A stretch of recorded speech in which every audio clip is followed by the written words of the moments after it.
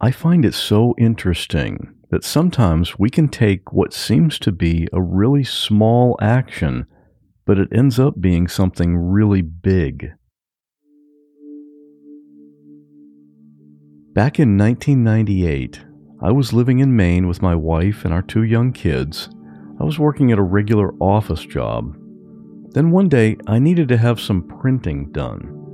This was before the days of high-quality inkjet printers, so it was common to go to a local print shop and get whatever you needed to have printed. While I was paying for my stuff, I noticed a small piece of paper on the counter. Someone had left a little note that said, "I need tutoring in Microsoft Word. If you can help, call this number." And I thought, yeah, I know Word. Maybe I can help. So I took the note and called her later.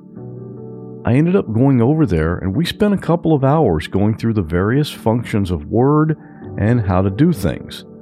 And she paid me. So I thought, maybe this is a sort of side hustle that I could do in my spare time to make some extra money. That's how my computer business, which is called The Computer Tutor, got started.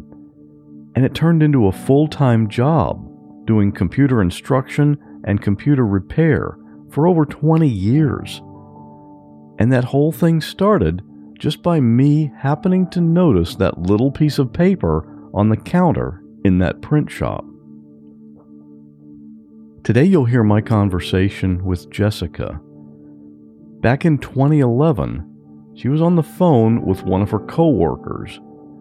During that conversation, she made a decision that she wasn't all that comfortable with. And at the time, it didn't seem like a big deal. But that seemingly small decision ended up changing the whole direction of her life. Real people in unreal situations. There is a man standing in front of me in my bedroom. My friend has been shot. I'm literally inside the river, and I'm inside my car. He had told me multiple times that he was going to set himself on fire. If you say my name or try to look at me, I'm gonna kill you. And he was just sobbing. He said, Mom, tell me you're gonna be okay. And I jumped on the hood of the car, and I held on. And I looked into the garage, and he was hanging from the rafters. I had somebody standing on my neck. He's better to me dead. I want him dead. I'm Scott Johnson, and this is What Was That Like?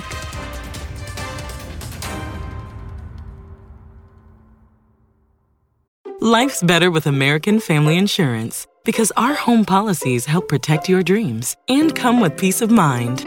Save up to 25% by bundling home, auto, and life. American Family Insurance. Get a quote, find an agent at amfam.com. Products not available in every state. Discounts may not apply to all coverages on an auto or home policy. Discounts do not apply to life insurance policies. Visit amfam.com to learn how discounts may apply to you. American Family Mutual Insurance Company, SI, and its operating companies, American Family Life Insurance Company, 6000 American Parkway, Madison, Wisconsin. Imagine unlocking a version of yourself that's unstoppable, where mental barriers no longer hold you back. Listen to Mentally Stronger with me, Amy Morin, therapist and international best-selling author, here to guide you on a journey to reaching your greatest potential. Every Monday, I bring you into conversations with some of the most fascinating minds. Experts, authors, entrepreneurs, athletes, and musicians. They don't just share stories. They reveal the mental strategies that propelled them to the top. But here's the real magic. At the end of each episode, I break down their wisdom into practical therapist-approved advice. In my solo episodes, I dive deep into the techniques that build mental strength. It's like having your own personal therapy session as you discover how to turn these insights into steps you can take right now. This podcast isn't just for those facing mental health challenges. It's for anyone who wants to push their limits, achieve peak performance, and truly thrive. Are you ready to unlock your full potential? Then it's time to become mentally stronger. Subscribe to Mentally Stronger with therapist Amy Morin, available wherever you love to listen to podcasts. You're an American. What were you doing in Somalia at that time? I know it's not exactly everybody's primary work destination. And it wasn't exactly a place that I had mapped out on my globe as to where I thought I was going to end up working. But I'm actually a teacher by profession. And when I was finishing up my teaching degree at a university outside of Philadelphia, I became really interested in teaching abroad and finishing up my degree that way with my student teaching practicum. And I found an international school in Nairobi, Kenya that would take me. And so I was actually the first teacher being trained at my uni to study abroad and to do their student teaching abroad. And I just loved it. It was the most phenomenal experience working with kids from all different backgrounds and countries. And so when I finished up my student teaching, they offered me a full-time position. And I took it because I wanted to stay in Africa for sure. And then, I was mid-20s, kind of a late bloomer. I've always liked to explore lots of different options, and my career path has definitely reflected that. And so took my teaching position in Nairobi. And a couple of months after I started, I met this cute Swede in a nightclub one night, and he was there working for a Swedish NGO. And we hit it off. About a year and a half later, we ended up married. And he, at that point, had been stationed with a different NGO up in Hargeisa, Somaliland, which, if people are somewhat familiar with the lay of the land of Somalia, is kind of shaped like a 7. So we were up at the top left corner of that 7. But he traveled pretty much all over the place. We just decided a long distance relationship wasn't what we wanted when we were starting out our marriage. And so I quit my teaching job. I moved up to Hargeisa to be with him. Because I'm a teacher, I can find work anywhere, right? So I ended up, just tutoring for a while, teaching English to refugees that were living on our compound. And then I ended up starting to do consultancy work for the UN. And then that rolled into a full-time position for the Danish demining group, which was the mine action unit of the Danish Refugee Council. And my job was to manage all of their education programs. And the education component of the mine action unit was mine risk education, conflict management education, and firearms safety education. In countries like Somalia and South Sudan and even Uganda and Kenya, they're pretty new in terms of being post, civil war, and they still have leftover landmines, leftover explosives laying around, especially in more rural areas. And so my job was to train our staff so that they could take the messaging out into the villages, especially the kids. Like, if you see something shiny laying on the ground, don't pick it up because it could explode and it could kill you, or it could blind you, because that would happen all the time. I know it's not everybody's dream job, but for me, it was I was living my best life. I had really meaningful, purposeful work. It was exciting. I got to meet so many different people and go to so many cool places. And yeah, I was living my dream for sure.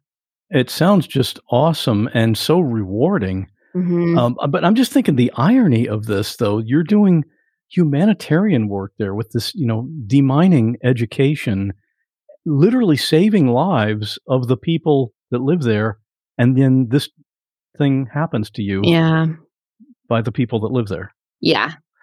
Okay, well, you were on a brief trip to the NGO's field office. Just tell us what happened that day. How did this take place? Yeah. So I managed a whole portfolio of East Africa, South Sudan, Uganda, Kenya, and then all of Somalia. So we had several field offices, and I was called upon to do a staff training down in the southern part near Galkayo, which is a little bit north of Mogadishu, which is probably what most people are familiar with when it comes to Somalia.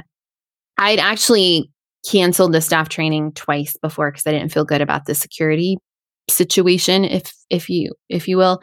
And my counterpart, a Danish gentleman named Paul, who was the program director for that particular field office, on the third attempt at planning this trip, I called and I said, I don't feel good about coming down. I don't feel like it's safe. And he minimized it and was like, I'm here, it's fine.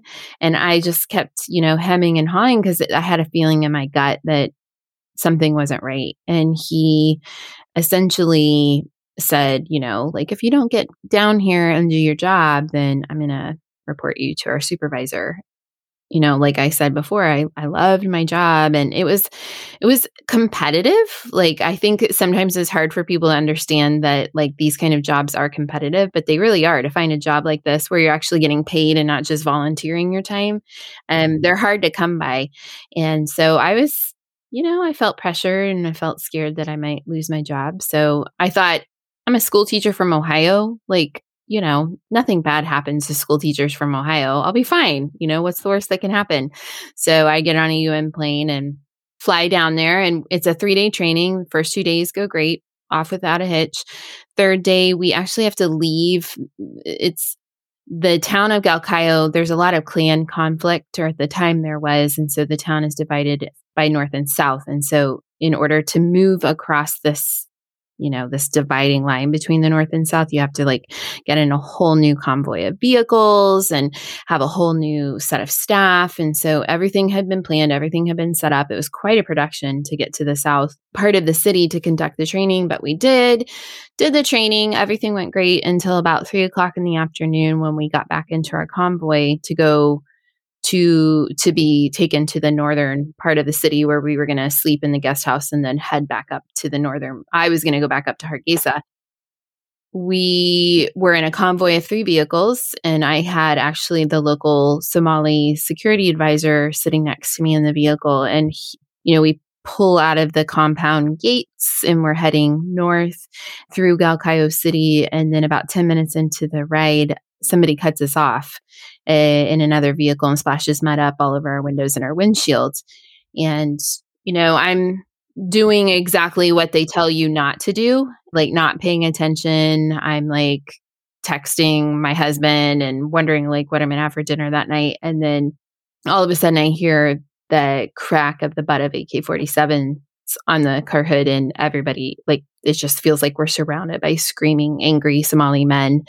And then the door is pulled open, and the security advisor sitting next to me is pulled out, and a guy with an AK gets in, points it at my head, and starts screaming at the driver to drive. Paul is in the front seat, the front passenger seat. And we have a local Somali driver, and then a bunch of people get into the back of the vehicle, and they just take off driving through town and out of town. And we drive for hours out into the desert, and we stop, we change vehicles, we drive some more, we stop, we change personnel. At one point I realized there's a child in the car, and he is sitting right behind me. He's about 9 years old. He's wearing like belts of ammo. He's got an AK. I think he was there to like learn the family trade. And, it takes me a couple of hours to realize that we're not just being carjacked. I'm hoping, I'm praying that we're just going to be carjacked. They're going to take our stuff, kick us out of the car, and we can walk back to town, even if it takes all night.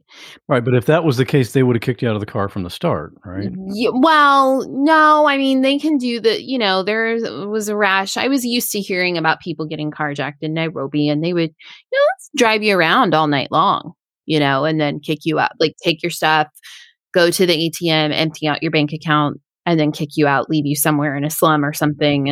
And so I knew what was up, but it wasn't until like several hours into the whole ordeal, and Paul turns around and looks at me. I think he asked me if I'm okay. And I just am like, what's happening? And I just remember he looked like so sorry for me. Like the look on his face was just pity. And he said, because he realized I hadn't understood what was happening yet. And he was like, we're being kidnapped. And I'm thinking, like, I have no frame of reference for this. Like, I have no frame of reference for how bad this is. Whatever it is, however this thing turns out, even if they only kidnap us for 2 days, or like, my life has changed forever. It's nothing from this point on is ever going to be the same again. And he's got to be feeling a little bit guilty because he talked you into coming. Yeah. Don't worry about the safety, Jess. Yeah. We won't know about that until like day 27, when he finally admits that there was a direct kidnapping threat on the organization, but didn't want to tell me because they didn't consider it a viable threat. Yeah, that's taken a lot for me to get over. I don't think I'm there yet. So, but at this point, you're just now coming to the realization of how bad it really is. Yeah. And then I'm thinking, I'm like looking around. I'm the only woman, an American. We're driving south, like Al-Shabaab territory. Things are not looking good. And then somewhere in the middle of the night, they stop and they force us out of the vehicle and start shouting at us to walk. And I know that whatever is waiting out there for me is not going to be good. And so I refuse and say no. And we have this exchange, one of the kidnappers and I just keep saying no. Finally, Paul comes over and he says, Jessica, we have to walk. Like, we have to do what they're telling us to do, or they're going to shoot us right here. And so I still think of it as like a march to my own execution is what I believed was happening. I'm saying goodbye to my husband. I'm saying goodbye to my dad and my sister and my brother. I'm like calling out to my mother who'd passed away the year before. I'm asking her for strength. It was very important to me in what I believed to be my final moments that I would be dignified somehow, that I wouldn't, I don't know. It's weird what goes through your mind. Like, I wouldn't disgrace myself or, because I figured I was going to be assaulted and then executed, because stories coming out of situations like this were quite violent. We'd walk for 20, 30 minutes and then we're stopped and forced down onto our knees. And I'm waiting for my head to be chopped from my body. And instead I hear one of them say, "Sleep." And I'm thinking, like, I didn't hear that right. And they say, "Sleep" again. And they just like want us to lay down in the dirt in the middle of the desert and go to sleep. And it's so interesting how your body and mind work together to protect you when you're in such a state of shock, I think, and like fight or flight. And I just like passed out and I fell asleep for a couple of hours. And then I woke up the next morning laying in the dirt. And that was like, I call it like this descent into just hell. To me, it's amazing that, I've been in situations where I've got adrenaline going and the last thing I'd be able to do is just fall asleep. Was it because you were so exhausted mentally from walking and thinking you're going to die? I think so. I think everything just knew it needed to shut down. Like, it needed to protect me and it just shut down. And I don't think Paul slept. He was awake pretty much the whole night trying to figure out like what is going on here. Like, who has us? There were phone calls. There were all these people milling around. There was all this commotion. And I just, I think the stress of the whole situation just caused me to pass out, essentially. So, and I don't know for how long, but. You must have felt a big sense of relief that they didn't just shoot you. Yeah. But then I woke up and it was like, okay, what's going to happen now? Like every single minute, something is changing or something could change. So you just never knew what to expect. So the next morning you wake up and what happened? Oh, then we wait. We asked to talk to our organization. We asked to call our families. No one can understand us. There's no one there. There are all these armed men, explosives laying around, grenades, rocket launchers, like heavy artillery, but no one can speak any English. So we have to wait until the translator, as they call him, comes in. And we thought that they meant like the negotiator. And about a week into the thing, some guy comes in who speaks a little bit of English, and they drive us out into the desert, put us on the phone in the middle of the night. We end up, we're supposed to call our families, but the phone numbers have been shut down and I can't understand why I can't get a hold of my husband or my dad.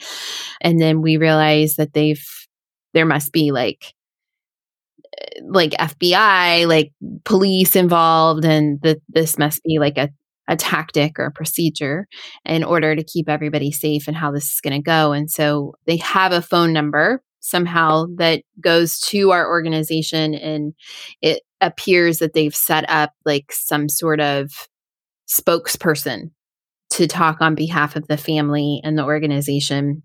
And he is a Somali who speaks English. His name is Mohammed.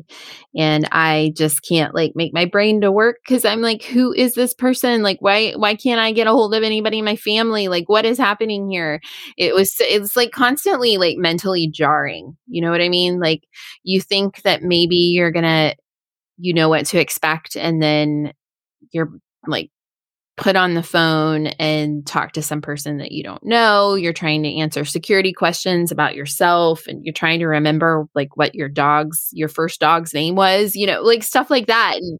And you don't know, like if you answer wrong, like maybe this is like that, maybe you're going to get shot in the head. Like, I mean, the stakes are so high and the unknowns are so unknown. So it's just one big, huge mind fuck the entire time. It's nuts. Was that phone call what they would call a proof of life call? Exactly. Yeah. Yeah. So that was the first, I would say like the first 2 weeks into the ordeal. So probably like the end of October, beginning of November of 2011. That would have been our first proof of life call. And we would have had a series of 6 throughout the 93-day captivity. Obviously, as you mentioned, you're the only female. You're surrounded by all of these men who didn't speak hardly any English. One thing I wanted to ask is in your book, you talked about they were always high or on some kind of a buzz from this stuff called khat, Khat. What is that, and why is it so pervasive over there?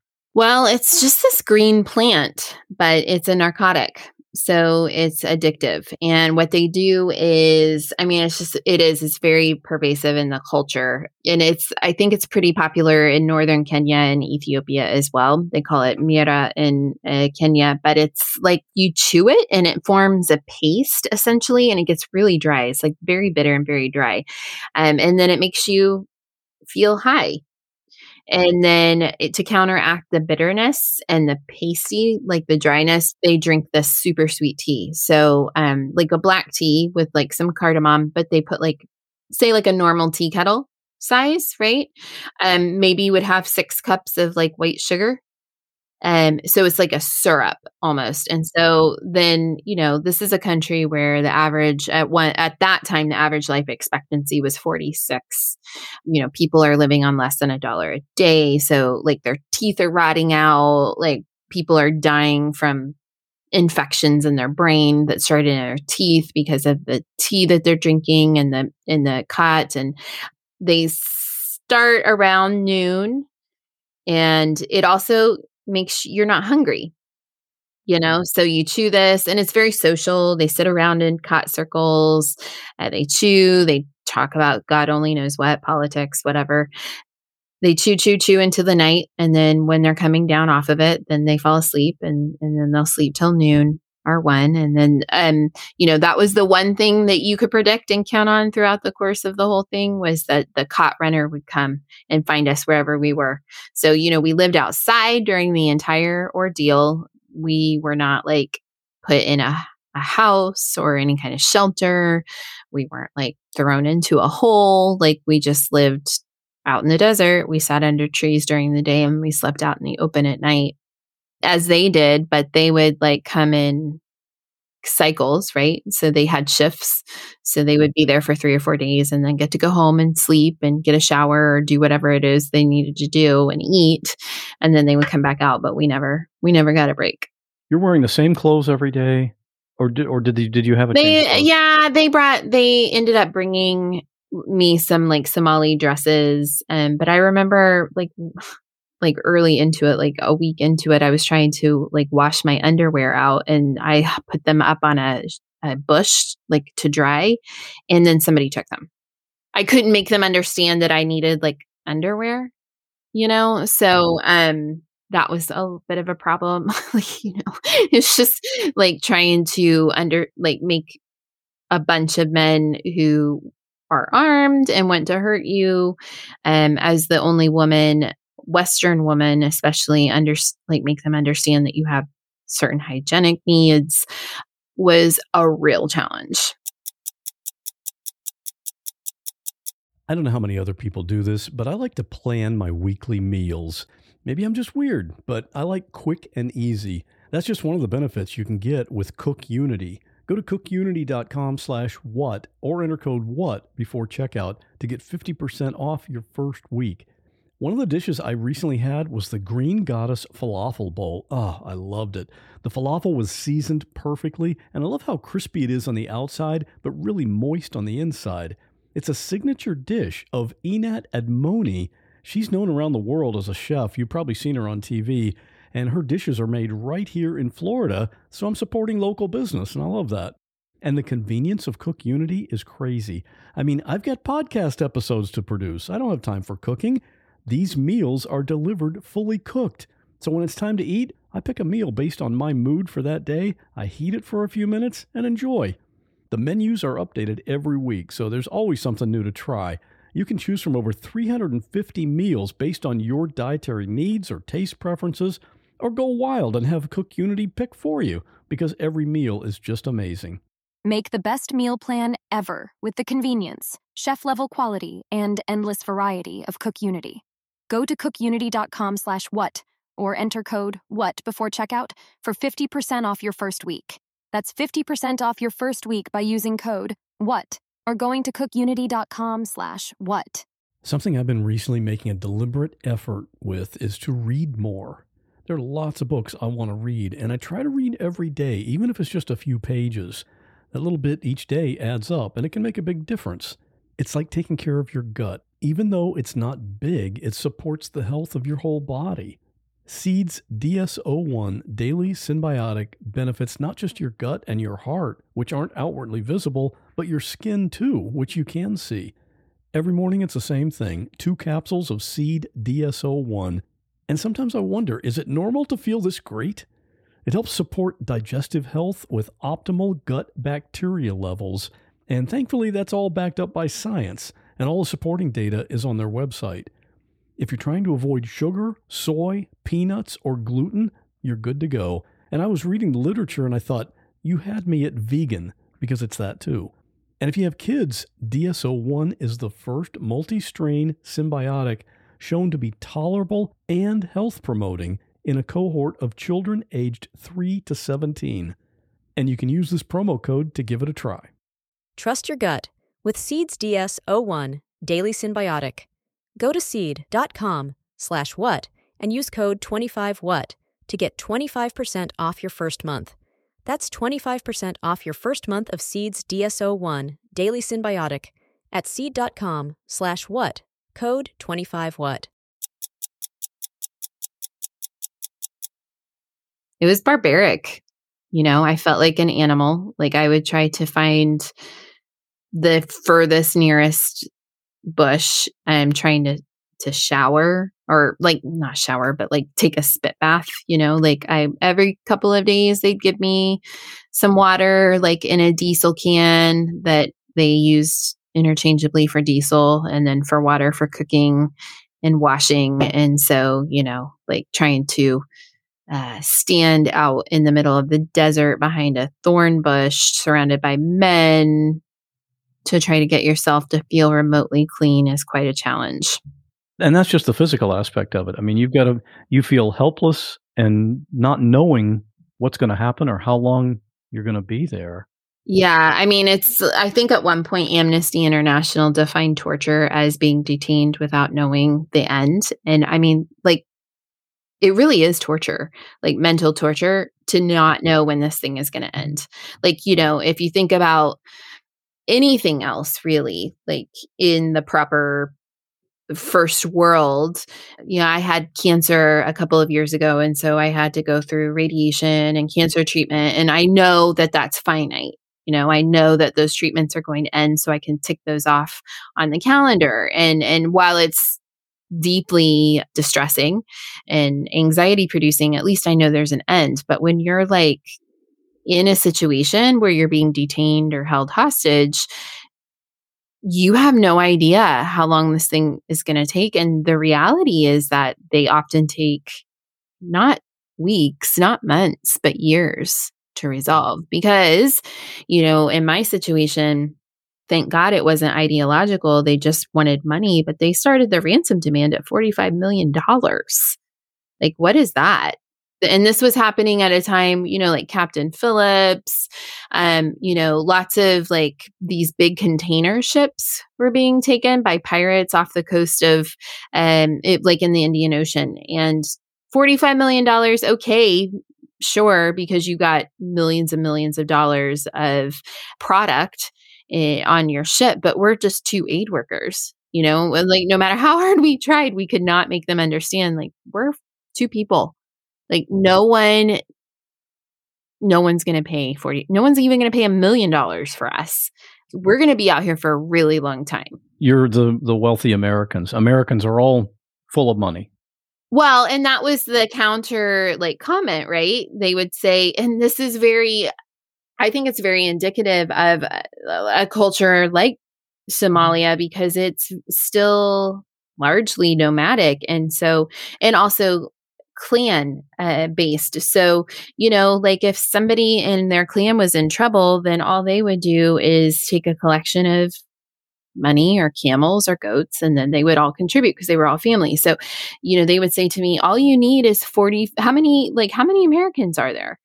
Like 350 million. Like all you need is 45 million to contribute $1 and then you can go free. Yeah, that's never going to happen. Yeah. Well, these guys are not hired for their IQ. No. Well, and the guys on the ground, they're just there to guard. Like they are not the masterminds behind this. They're not the financiers. Like they're just there to make sure we don't run off. So they're even stupider than the people actually in but charge. That's the scary part, right? Like I think it's scary to be held hostage by stupid people than it is by people who actually have their wits about them, because who knows what's going to happen. I mean, these particular ones, I in general, and I'm always very clear about the fact that I loved working in Somalia and I felt very privileged, and no one ever asked me to come and work there. It was my choice. So I don't think that it's reflective of the culture or the people or the country. You got bad, stupid people everywhere. That's true. In your book, you talked about how your creative imagination helped you get through each day. How did that work? Well, fortunately, I think I have a lot of good characteristics for being a hostage. I'm like a serial daydreamer. And, the thing that used to get me in trouble during school, it turned out to be my saving grace because I can spend a lot of time inside my own head. And that ended up being my lifeline, and to the point where I started getting up. It was like a thing to look forward to. It was interesting because I had mentioned I'd lost my mom the year before all of this happened, and we lost her very suddenly, very tragically. And I was still very much in the throes of grieving when all of this happened. And I had been thinking about taking a break from work and, I don't know, going and sitting in an ashram in India or something for a couple of months and just crying it all out or finding myself. I don't know. I was feeling like I was at some sort of crossroads, and I woke up one day and pulled my mat back under the thorn bush or the tree or whatever I was sitting under. And it dawned on me that I had 3 things I was probably never going to have again in my life if I lived and made it out of this thing alive. I had oodles of time. I had nothing to do.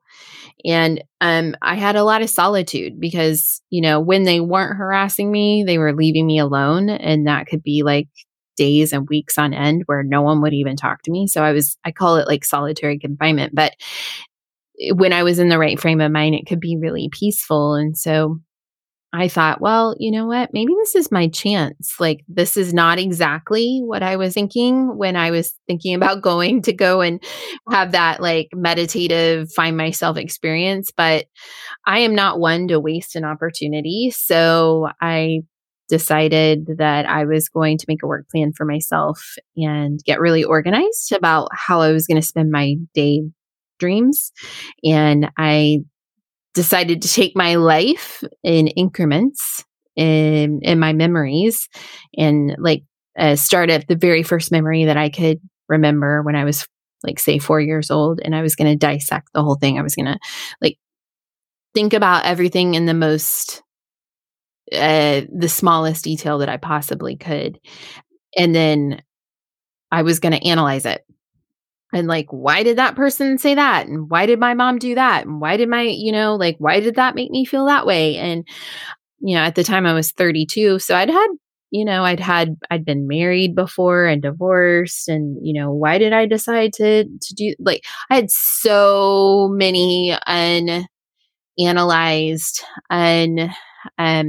realized things take place in my life up until then. And so it was actually a really profoundly beautiful time to be able to look at my life and realize I'd actually had this amazing life up until then. And I also was able to forgive some people and metaphorically ask for forgiveness. And it was a deep, deep time of connection with myself. And it was also I would call it my most important come to Jesus moment around self-abandonment and realizing that the reason I had gotten into this whole mess was because I didn't stand up for myself. I didn't want to go on that trip, but I let myself be pressured. Then I was able to move forward in terms of what I was going to do next and how I was going to operate in my life if I got a chance to continue living it. And so that part was actually really interesting. And I'll never have the opportunity to do that again. Hopefully not. Yeah. Hopefully not. Yeah. What was Eric, your husband, doing this whole time? I mean, he had to just be frantic. I think largely he felt responsible too, he felt like he was the reason that I'd gone to Somalia. And of course, he had to call my dad and tell him that I'd been kidnapped. And I think that was the hardest phone call he's ever had to make in his life. Right. But my dad he's a wonderful person. And I think he made sure Eric knew right off the bat, like, Jess makes her own decisions and you can't ever persuade her to do anything she doesn't want to do. So like, we're not sitting here blaming you for this happening. Like, this is just something that happened. And I think he put all of his energy into banging down doors and banging his fists on tables and, meeting with the embassies and the FBI and getting the organization to do what they needed to do and running middleman and communicating with my family and running interference. And just, fortunately, he's very good with people. Like, that's his superpower. And so I think that in the end, and I knew that, I could feel that while I was sitting there. And I remember saying that to Paul, like, Eric's a bulldog. If anybody is demanding answers and action on our behalf, it's him. But being that kind of aggressive person, wanting to just get it resolved now, it had to be a little bit frustrating, since really it was being handled by the FBI and other people that he couldn't really do much on his own. No, but they were really good. I mean, Eric has at that point had been working in Somalia or with Somalia for like 15 or 16 years. So he had a lot of contextual knowledge that even, the people working in the organization or the KNR negotiators, like, he had a lot of contextual experience and knowledge that I think he was able to help a lot. He's a good resource. So, yeah. Yes, absolutely. How long were you held before you were able to actually speak with Eric? And can you talk about that phone call? Yeah. So I didn't know. I had lost track of time, but it was actually Thanksgiving Day. So I was taken October 25th, 2011. So, and I'm not sure what day Thanksgiving was that year, but, roughly a month after. And we did get to speak for about 2 minutes. The guys on the ground that were holding us were giving us a really hard time because they didn't trust the family communicator, Mohammed, and they wanted to talk to our family. So through the course of, I guess, some phone calls, I don't know how it happened, they arranged to put Eric on the phone with me. And it was not emotional. I was very goal oriented because I need to get out of here. So I need you to do exactly what I'm telling you to do. And you need to tell Abdi that Mohammed speaks on behalf for our family or whatever it was that he wanted. And, I think I remember barking out, I love you and I'm going to be okay. But we got to get this thing resolved. I was very we got to get through this thing. So it wasn't an extremely, I think, touching. No, but I'm just thinking from his standpoint, that had to be encouraging, knowing that, yep, that's Jess. She's still got her spunkiness. And so she must be at least partially okay. Well, and I think that was important for me to communicate, because it's so hard. It's hard to explain that, when you're okay, but they don't know, on that Tuesday that you wake up, that you're feeling mentally strong and that your body is okay. For all they know, you could have had your arm chopped off and it's going to be sent to them in the mail. So I just needed him to know and to take the message back to my family that all of your work and efforts are worth it. I'm going to come out of this thing and I'm going to be okay. How was your health was degrading over time? Mm-hmm. Was that was a big concern, obviously? It was. Well, and essentially it's what actually ended up saving my life. So, because of the lack of sanitary conditions, and I have a thyroid condition, and so I didn't have the proper medication. And then I ended up getting a urinary tract infection because, out there in the desert. And it got so bad that it moved into a kidney infection. You get a kidney infection, you need to be hospitalized, you need IVs, you need antibiotics fast. And they wouldn't bring me a doctor. They wouldn't bring me medicine, because they only need you alive enough so that they can cash you in. They don't need you comfortable. They don't need you happy. So, I'm raging fevers, hallucinating from fevers, in so much pain I can't walk. I'm crawling to a nearby bush to be sick. They just kind of look at you like you're kind of a source of entertainment, like you're a zoo animal or something. And my last proof of life call was January 16th. 2012. And we had another family communicator be put on the phone, and now it was a woman named Alex. And I told her, you got to do something. You guys have to do something, pay the ransom. I don't know what you need to do, but you need to do something because I'm not going to make it out of here alive. I bet I've got 2-3 weeks max. I am seriously ill and I'm sleeping in the dirt 20 hours a day because I'm passing out from pain. You got to do something. But, we all knew there was nothing she could do. And what you didn't know that whole time is that the U.S. military was monitoring you and knew about your health problems. Yeah. I obviously had no way of knowing, I probably had some sort of conceptualization that if something that this were to happen to a military personnel, then they would be able to locate them and whatnot. But we're just 2 aid workers. No one knows we're here. No one cares. Our only hope of getting out of here is paying the ransom. And, every once in a while we would hear something like a motor or something, something up in the sky. It wasn't a plane. We thought maybe for a while it was a ship, maybe a generator from a ship, but we didn't feel like we were close to the sea either. The whole time we don't know where we are. We're just out in the middle of nowhere. There was no ambient light at night. So we knew we weren't within 20 miles of a town. So we couldn't figure out what that sound was. And now I know that it was surveillance drones trying to get a location on us. But I don't think you would even dare to hope it was something like that. Right. That would be too good to be true. And if it yeah. were, you'd have to think, well, okay, if they know where I am, why haven't they come to get me already? Yeah.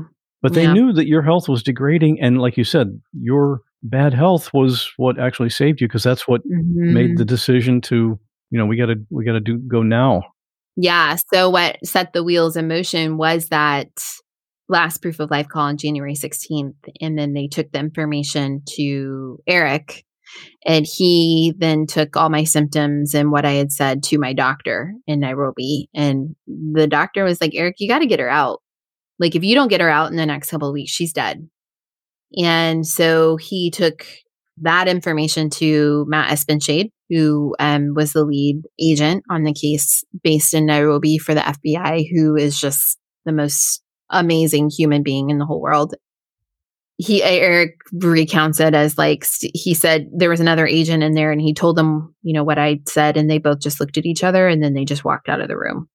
And he knew that something was up, like something was going to happen. He didn't know what was going to happen, but he knew something was up and he didn't know when it was going to happen. And of course, you didn't know when it was going to happen either. No, I didn't know that it was even a possibility, even when it was happening. Right. Yeah. Well, yeah, let's hear about that night. It was late at night and there was no moon. I think that was deliberate. The reason they chose that night. So it was completely dark.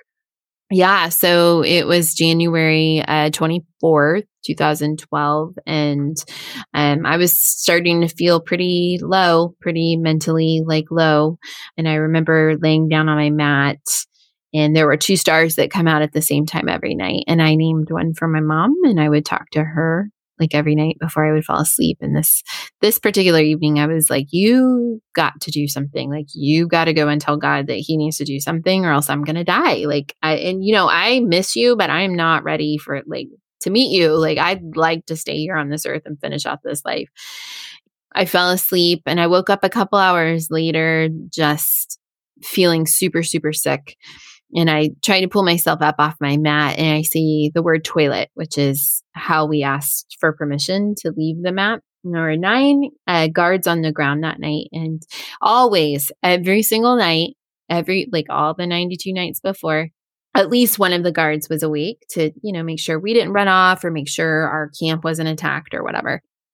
This night, everybody was completely passed out. All 9 of them were out. And no one would wake up. I kept saying the word toilet. No one would get up. So my need became too great. So I took a small pen light and I started flashing it because I didn't want them to think I had escaped if somebody did wake up because I was making a lot of noise. I did what I needed to do, come back to my mat, roll myself up in my blanket and try to go back to sleep. But I hear something in the grass. We're sleeping in kind of a clearing in the middle of this desert fields and there's tall grasses around us and stuff. And I think it's animals or something coming out. And I'm just I'm so weary. I'm so tired. I'm so sick. And I'm thinking, great, now I have to contend with some sort of weird wild animal coming at me out here, no protection. I get up a couple of times to kind of see what's happening, what's around, but I can't see anything. And I find, sleep is my only escape. So roll back up in my blanket and about 30 seconds goes by and the pirate sleeping on my left, he jumps up and I can't see anything because the stars, everything is clouded over. There's no moon. There's no stars anymore, but I can kind of make out his face and I can sense that he is terrified. Then he's whisper screaming for all of the other guards to get up. Grand Canyon University, an affordable private Christian university, is one of the largest and fastest growing universities in the country, offering more than 270 programs online. In addition to federal grants and aid, GCU's online students received nearly $130 million in institutional scholarships in 2022. Find your purpose at Grand Canyon University. Private, Christian, affordable. Visit gcu.edu/myoffer to see the scholarships you may qualify for.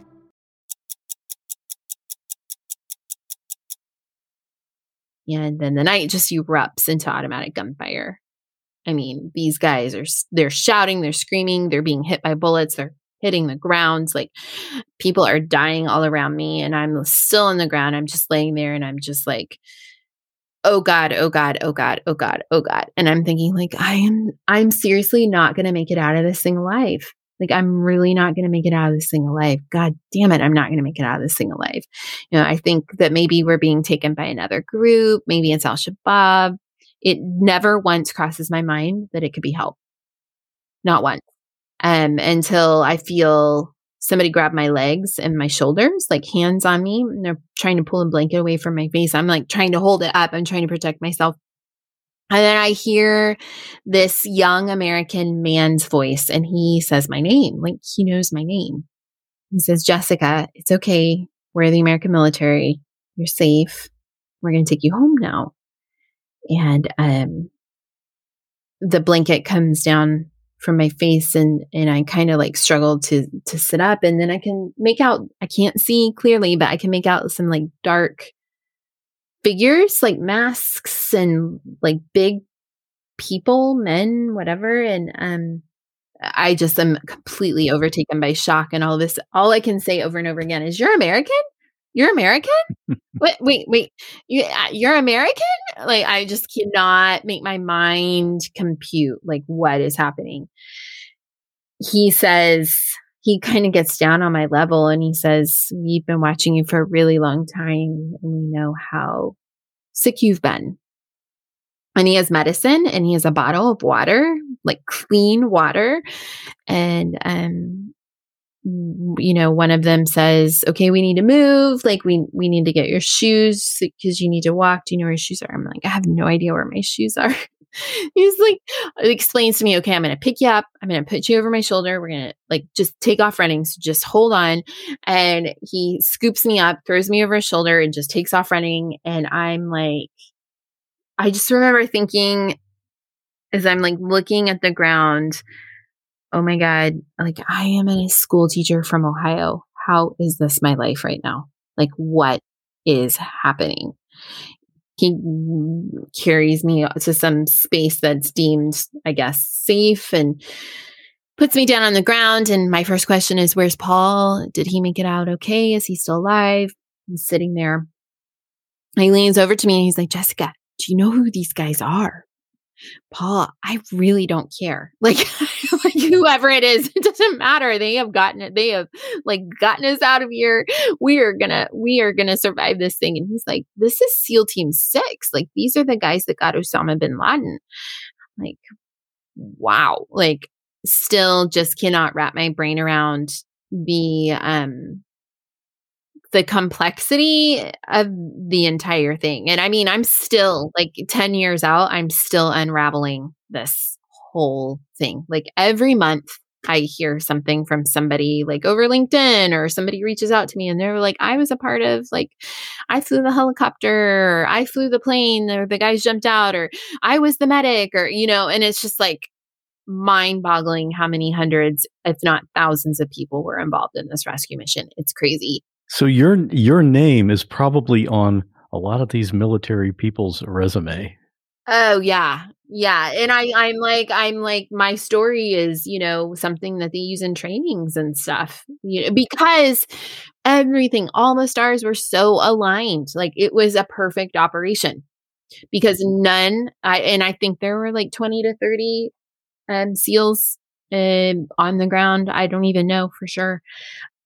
Every single one of them came home.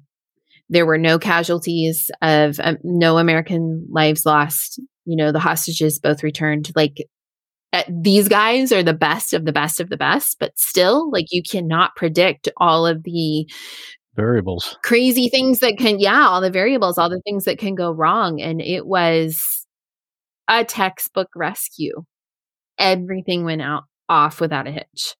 So you were carried away to safety, and I can understand, I can imagine you just couldn't quite process that this was actually happening after more than 3 months.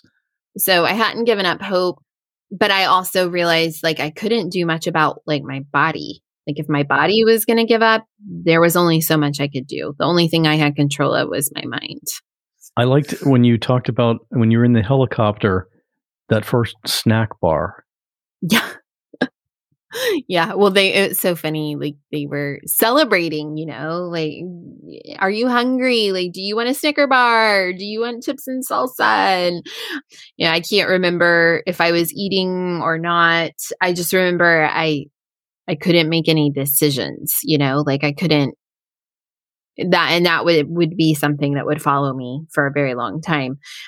But sitting there on the plane when the lights finally came up and I could sort of make sense of what was happening. And then I'm sitting there, but no words are coming out, and I might be eating something or not. I can't even remember. And one of them comes over to me, and he kind of gets down on his knee and hands me a folded piece of fabric. And I look down, and I see it's an American flag. And he says, "Welcome home, Jessica."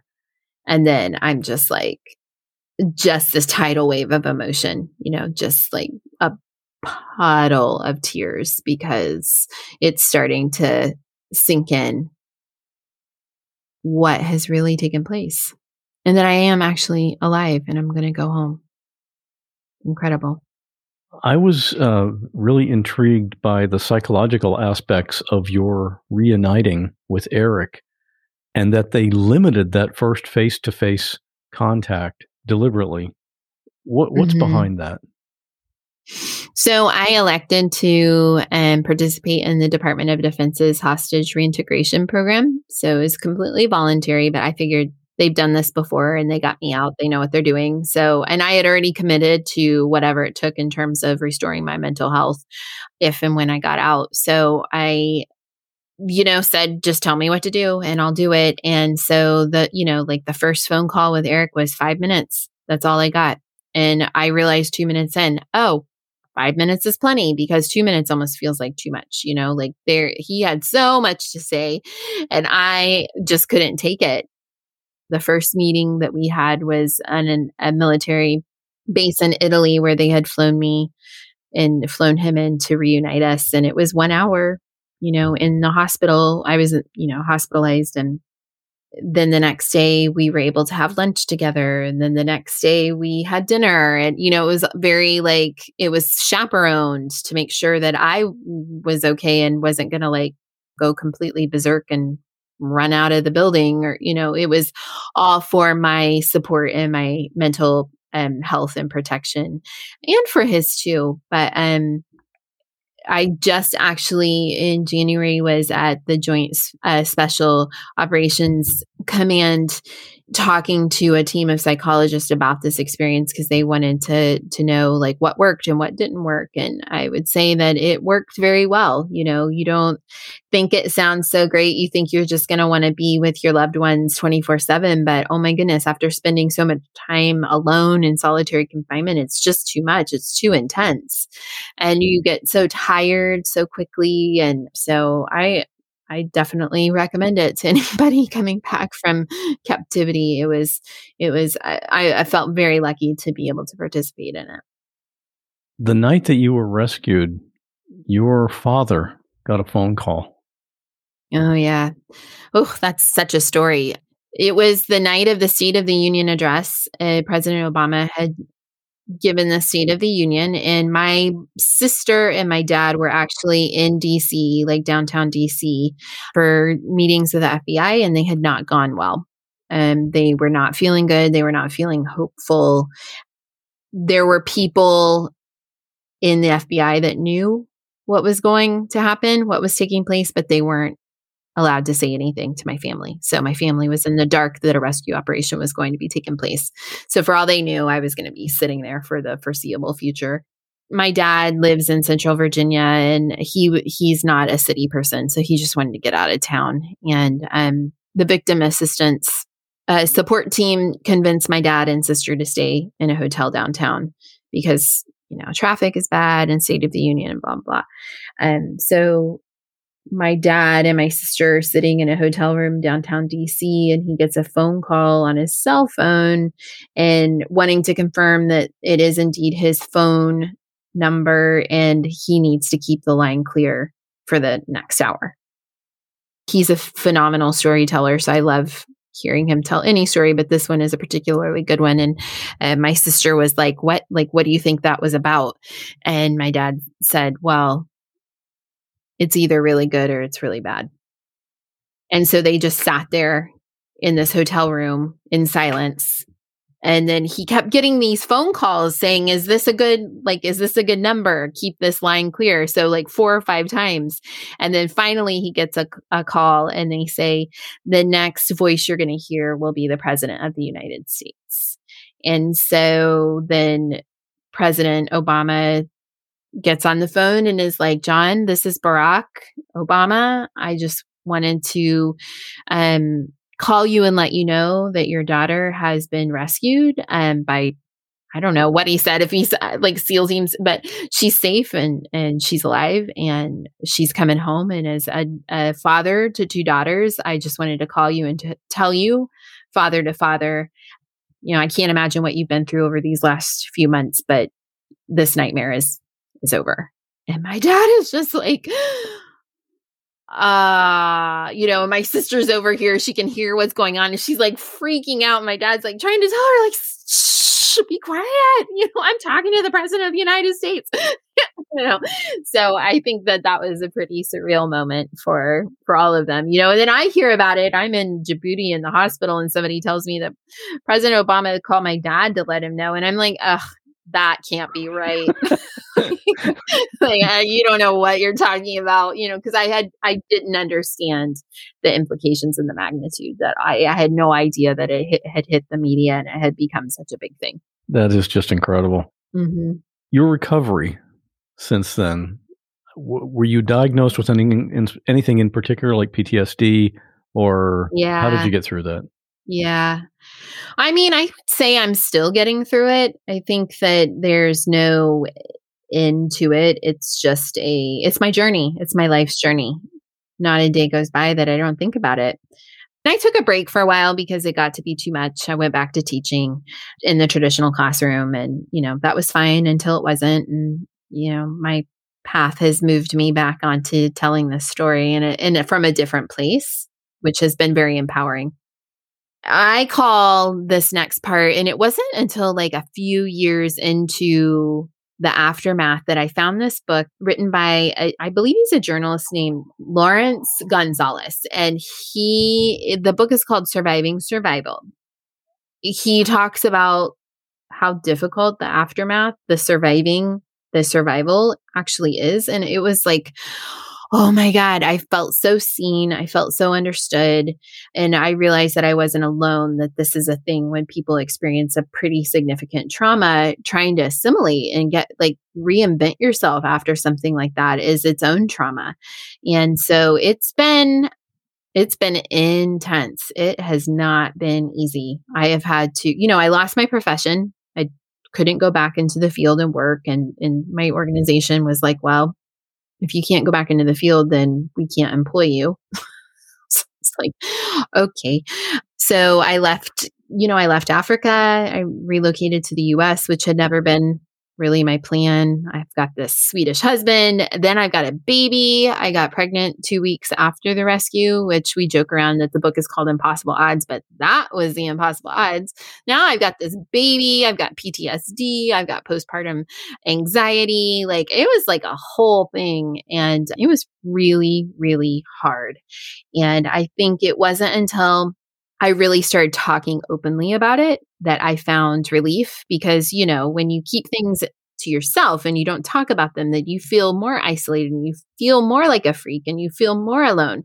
And 2 years ago, I started a podcast called We Should Talk About That with my co-host, who's another Jess.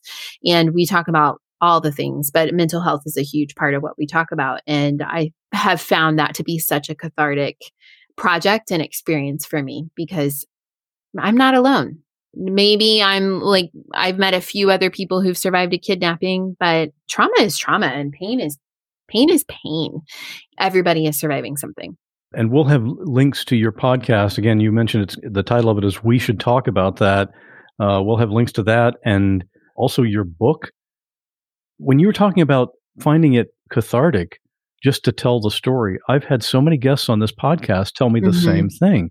Just telling it verbally to some other person is therapeutic and cathartic, and it's just such a big help.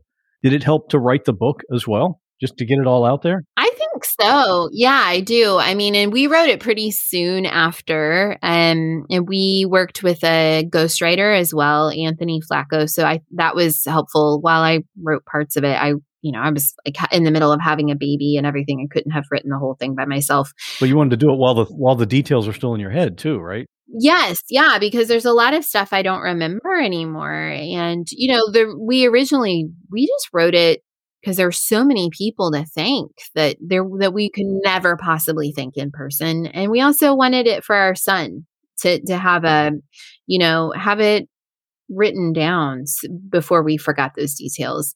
Never thought that it would lead to a professional speaking career, or that, I would end up teaching professional speaking and none of that. You're just you just want to get the details out and then be done with it. But it has then, as I would imagine a lot of your guests would say, it's a lot of work turning your pain into purpose, but it's also very, very rewarding and very healing. And this is my path, this is my life's path. It's worth the effort. Yeah. Yeah, I think so. Your life today, you mentioned you do public speaking. So you're available to, I'm just thinking, if I don't work for a company, I'm self-employed, but if I worked for a company and they had somebody come in and had you come in and tell your story, that would just be an amazing experience. Is that who you normally speak to, or where do you usually go? Yeah. All kinds of companies, associations. A lot of times, COVID has definitely put a dent in the speaking opportunities, but a lot of organizations have conferences and they want somebody to kick it off or close it off and inspire and motivate. And I did a TEDx talk last year, 2 years ago, 2020. And it's called Change is Your Proof of Life. And so, a lot of what I talk about is how when things aren't changing, we're really not living. And so I talk about how change can actually be an opportunity for us to reinvent ourselves and to bring us to our life's purpose and all of the experiences that I've had. And so I do that. I also teach professional speaking. So mainly work with women because I feel like a large part of my story is about the fact that I didn't exercise my voice. I didn't stand up for myself. So I think it's really important for women to feel empowered, especially if they want to get up on the stage and get paid to speak. There aren't enough women doing that. And so I have been in the industry for, 9 years now. So I've teamed up with another survivor, a Boston Marathon bombing survivor, Rebecca Gregory. And we have a collective, a group coaching program for women. And then I also do one-on-one coaching for women who are wanting to tell their stories and create a business and a brand out of the hardship that they've experienced, because you really can turn it into something that helps a lot of people and make a living doing it. And you've obviously done that. That's amazing. Yeah. All right. Well, you've got your podcast, your public speaking, you wrote the book, which I read the book, and obviously in the book, you've got a chance to go into a lot more detail than what we covered here in the podcast. So I would highly recommend that. Is there any part of this that we haven't covered that you want to include? I hang out on Instagram a lot, or LinkedIn. So you can find me at Jessica C. Buchanan, and my website is jessbuchanan.com. So, I love interacting with people, happy to answer any questions, book clubs, the whole thing. So yeah, reach out. As I was putting together this episode, I reached out to President Obama for a comment. I really wanted to get his perspective on making that phone call to Jessica's father to finally let him know that she was safe and coming home. Wouldn't you have loved to be there and see his reaction to hear that news? I haven't heard back yet from the former president, but if I do, I'll include that in a future episode. If you liked this episode, there was a previous episode that you might also enjoy. This one also involved someone trying to rescue a family member, but not because of a kidnapping. Akemi had to go on a rescue mission to get her husband because he had fallen into a volcano. And then I heard back a really, really faint help. And then I called again after that because I wasn't sure if that was what I heard or not. And then I heard it again. And then at that point in time, I turned around and I faced the mountain and I just started climbing down as quickly as I could. And I just started screaming his name because I was pretty certain by that point in time that he'd actually called out. And it was an extremely desperate sounding, weak sounding, gasping for air help that I heard from him. That's episode 36, called Akemi Rescued Her Husband. Great story. And if you haven't yet joined our Facebook listener group, what are you waiting for? We've got around 2,300 people there, and they all listen to this podcast just like you do, so we've got lots to talk about. And a lot of the previous guests on the podcast are in there too, and they can answer your questions you might have about their story. So we're all waiting for you to come over and join in the discussion. Just go to whatwasthatlike.com/Facebook. And now we have this week's listener story. This one came from a friend of mine, Eric Gray. He's also a podcaster. And when you hear his voice, you'll probably think, okay, I'd like to hear more of that. His show is called Dumb People with Terrible Ideas. And if you like humor combined with sarcasm, you'll enjoy it. Today, Eric tells the story of the time his work got him an invitation to the White House. Stay safe, and I'll see you in 2 weeks. I attended a Christmas party at the White House, so I received an invitation in the mail. There was calligraphy on the outside. Return address said 1600 Pennsylvania Avenue, and I immediately thought that someone was playing a prank. Inside was an invitation that directed me to call the social secretary, and I had to leave some personal information there for me and my guest so that they could vet us beforehand and make sure that we weren't a security risk. I told my girlfriend, last month I brought you to Olive Garden. Next month I'm bringing you to the White House. At the East Wing entrance, it's a lot like the TSA checkpoint at an airport. There was, tons of Secret Service agents. Some were in uniform, some were not. And there's a long list of things that you can't bring in. But people who had accidentally left a lighter or car keys or whatever in their pocket, they still allowed them in because we were reminded that we were guests. And that was pretty cool. Once inside, we walked up some stairs, and then we were in the first floor of the White House. And immediately you start recognizing things that you've seen on TV, like the long hallway where I remember Reagan walking down to a podium to address the nation, or the East Room where they've held concerts and press events and even had funerals there. We took 1 million pictures, and it really didn't seem like there was much security. There was a guard or two that was stationed at the staircase which led up to the president's living quarters, the bedrooms and stuff, but other than that, we kind of had run of the place, at least on that floor. Every president gets to decorate the White House as they choose, and at the time, the president had a dog named Bo.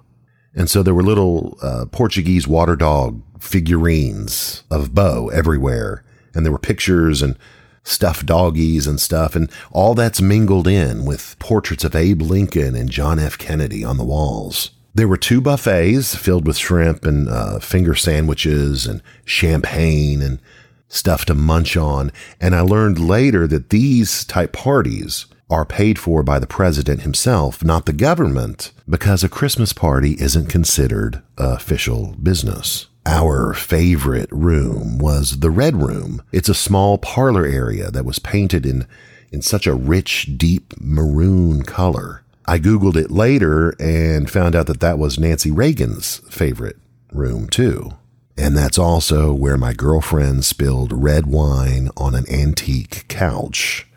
The president had an event in North Carolina that day, but halfway through the party, he landed on the south lawn, and I was looking out the window as he left the helicopter, walked into the White House, and gave us a short speech right there in the foyer, right behind the front door that you see on TV but you never see open. It was just really informal. It's his home, after all. The First Lady said hello, told us to clean up before we left, which was a joke. I thought was kind of cute. The president mingled with us for a bit and then said, I got to get back to work. So we wound up staying for another hour or two. Just 200 folks, all meandering throughout the People's House, the White House. We felt like the luckiest people in the world for just a little bit. Shortly afterwards, I married my girlfriend. I think the White House trip really sealed the deal.